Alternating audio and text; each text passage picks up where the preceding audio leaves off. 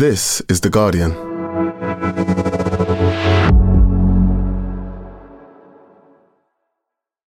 Hello, Guardian columnist Jonathan Freedland here. I now have my own US politics podcast, which is, helpfully, called Politics Weekly America. So if you want to hear my interviews with politicians like Hillary Clinton or expert analysis from Guardian journalists and the latest news from Washington, D.C. and beyond, you should subscribe. To do that, just type Politics Weekly America into Apple, Spotify, or wherever you get your podcasts. We'll be there every Friday.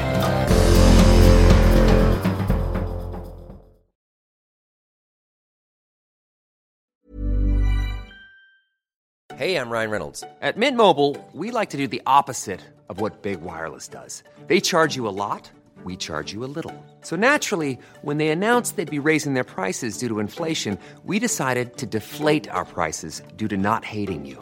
That's right. We're cutting the price of Mint Unlimited from $30 a month to just $15 a month. Give it a try at mintmobile.com/switch. $45 up front for 3 months plus taxes and fees. Promo rate for new customers for limited time. Unlimited more than 40 gigabytes per month. Slows full terms at mintmobile.com. Looking for your next great podcast? We live in unprecedented times. To make sense of it, what if you could learn from some of the most influential people on the planet? The podcast Tools and Weapons is hosted by Microsoft's Vice Chair and President Brad Smith. Every week, he has a candid conversation with guests, including prime ministers and Pulitzer Prize-winning journalists. The latest episode features Bayer CEO Bill Anderson. Though most of us know Bayer for pharmaceuticals, they're also focused on crop science. They're putting digital tools in the hands of farmers to get the most out of every acre. Listen to Tools and Weapons with Brad Smith, wherever you get your podcasts.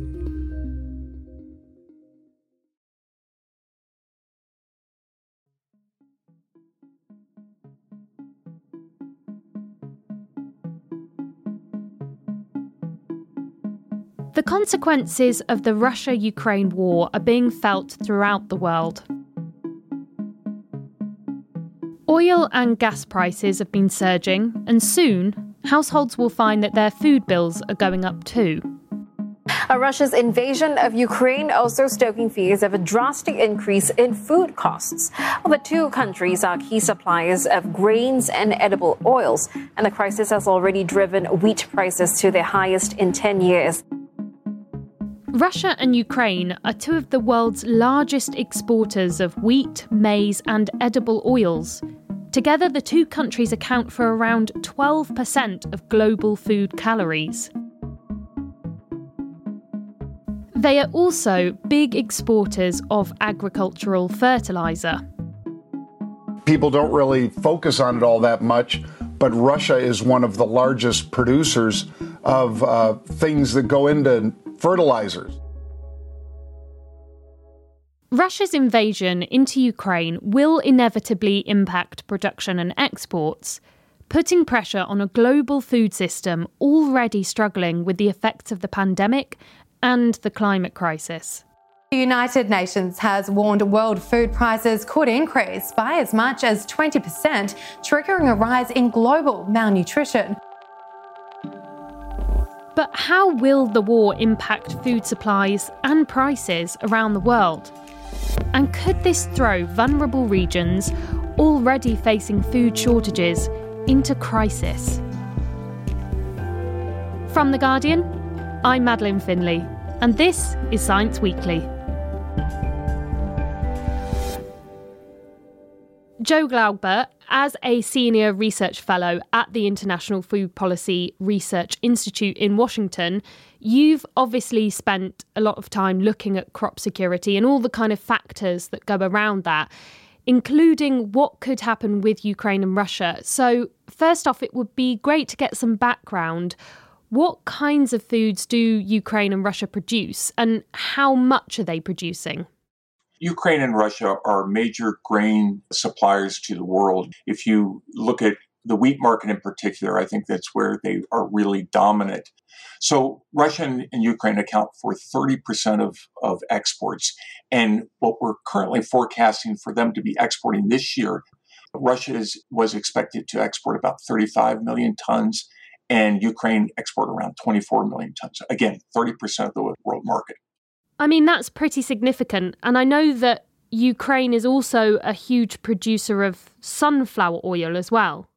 That's right. Ukraine accounts for about 50% of sunflower oil that's traded in the world. They are also very large exporters of maize.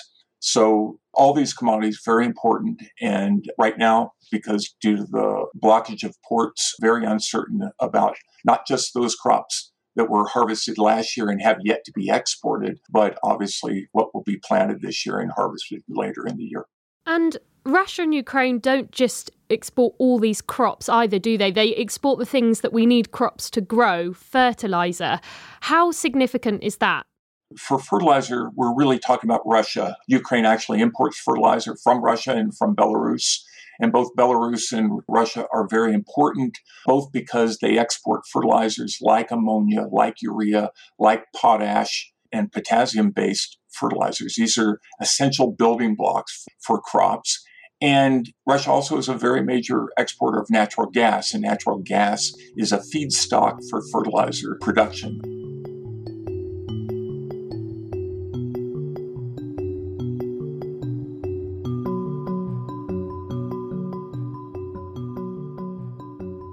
And I know that this region of the world is known as the breadbasket of the world because it produces so much wheat.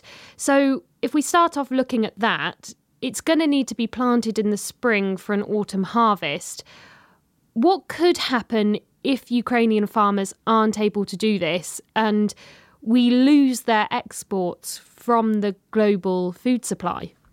Yeah, we have two periods where I think coming up that are very crucial. One, as you mentioned, in April and May, farmers in Ukraine typically plant the spring planted crop. And that is very much in doubt right now. Following that, however, is we have a fall planted crop that was planted last year that will be harvested typically in June and July. So that will be also something that will be looked at. As we know, the ports are closed, troops have cut rail lines. So it's very unclear what will happen to that wheat. What do you expect to happen with fertilizer? How could the war impact the production and export of that? Russia had already put on some restraints on fertilizer exports, and we have seen that around the world in other countries as well, China, for example. And remember that unlike wheat, which is grown in a lot of countries, things like fertilizer, some of those are very, very specific to something like potash, where you can go to a handful of countries in the world that have mining capability or resources there that can be exported. And so export restrictions there, I think, are really putting pressure on top of that with the very high natural gas prices. All that's putting pressure on fertilizer prices, again, not just in Europe, but around the world.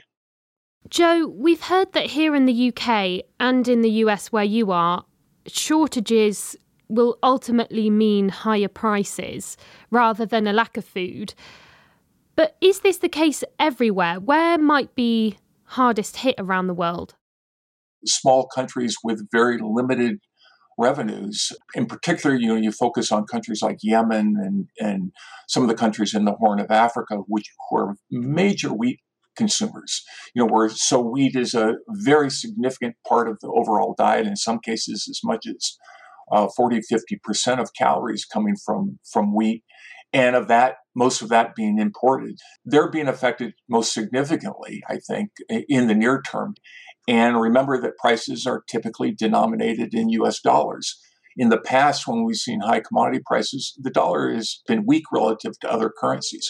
This is very different in that regard, in the sense that we see a very, very strong dollar. The implications is for any country who's importing in local currencies are going to have to pay even more to get a hold of that wheat.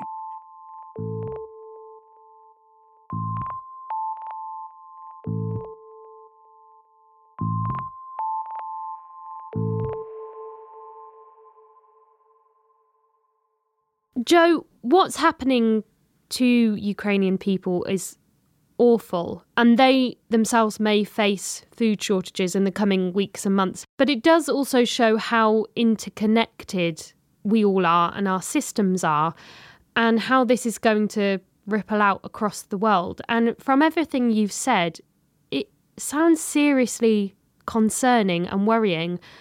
I mean, it's not a great picture, is it?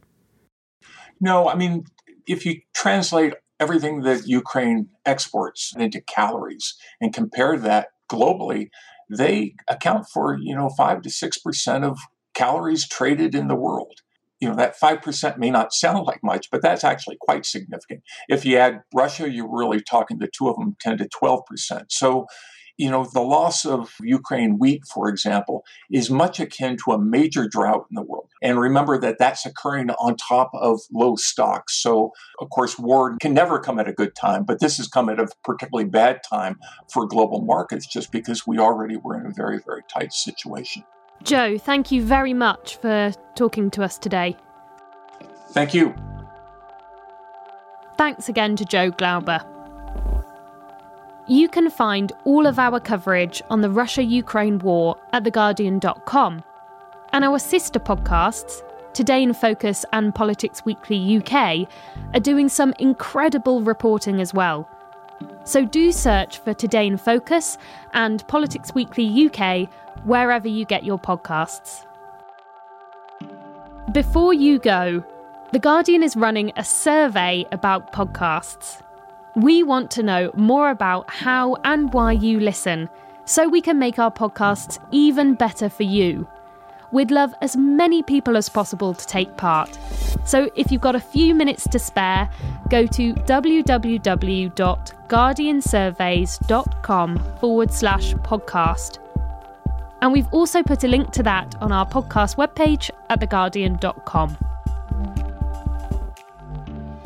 And that's it for today. The producers were me and George Cooper, the sound design was by Tony Onochukwu, and the executive producer was Max Sanderson. We'll be back on Thursday. See you then.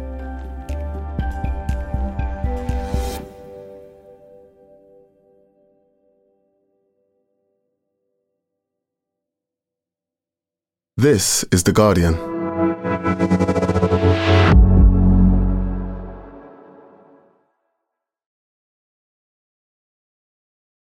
Looking for your next great podcast? We live in unprecedented times. To make sense of it, what if you could learn from some of the most influential people on the planet? The podcast Tools and Weapons is hosted by Microsoft's Vice Chair and President Brad Smith.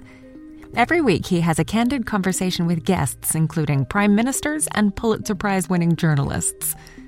The latest episode features Bayer CEO Bill Anderson. Though most of us know Bayer for pharmaceuticals, they're also focused on crop science. They're putting digital tools in the hands of farmers to get the most out of every acre. Listen to Tools and Weapons with Brad Smith, wherever you get your podcasts.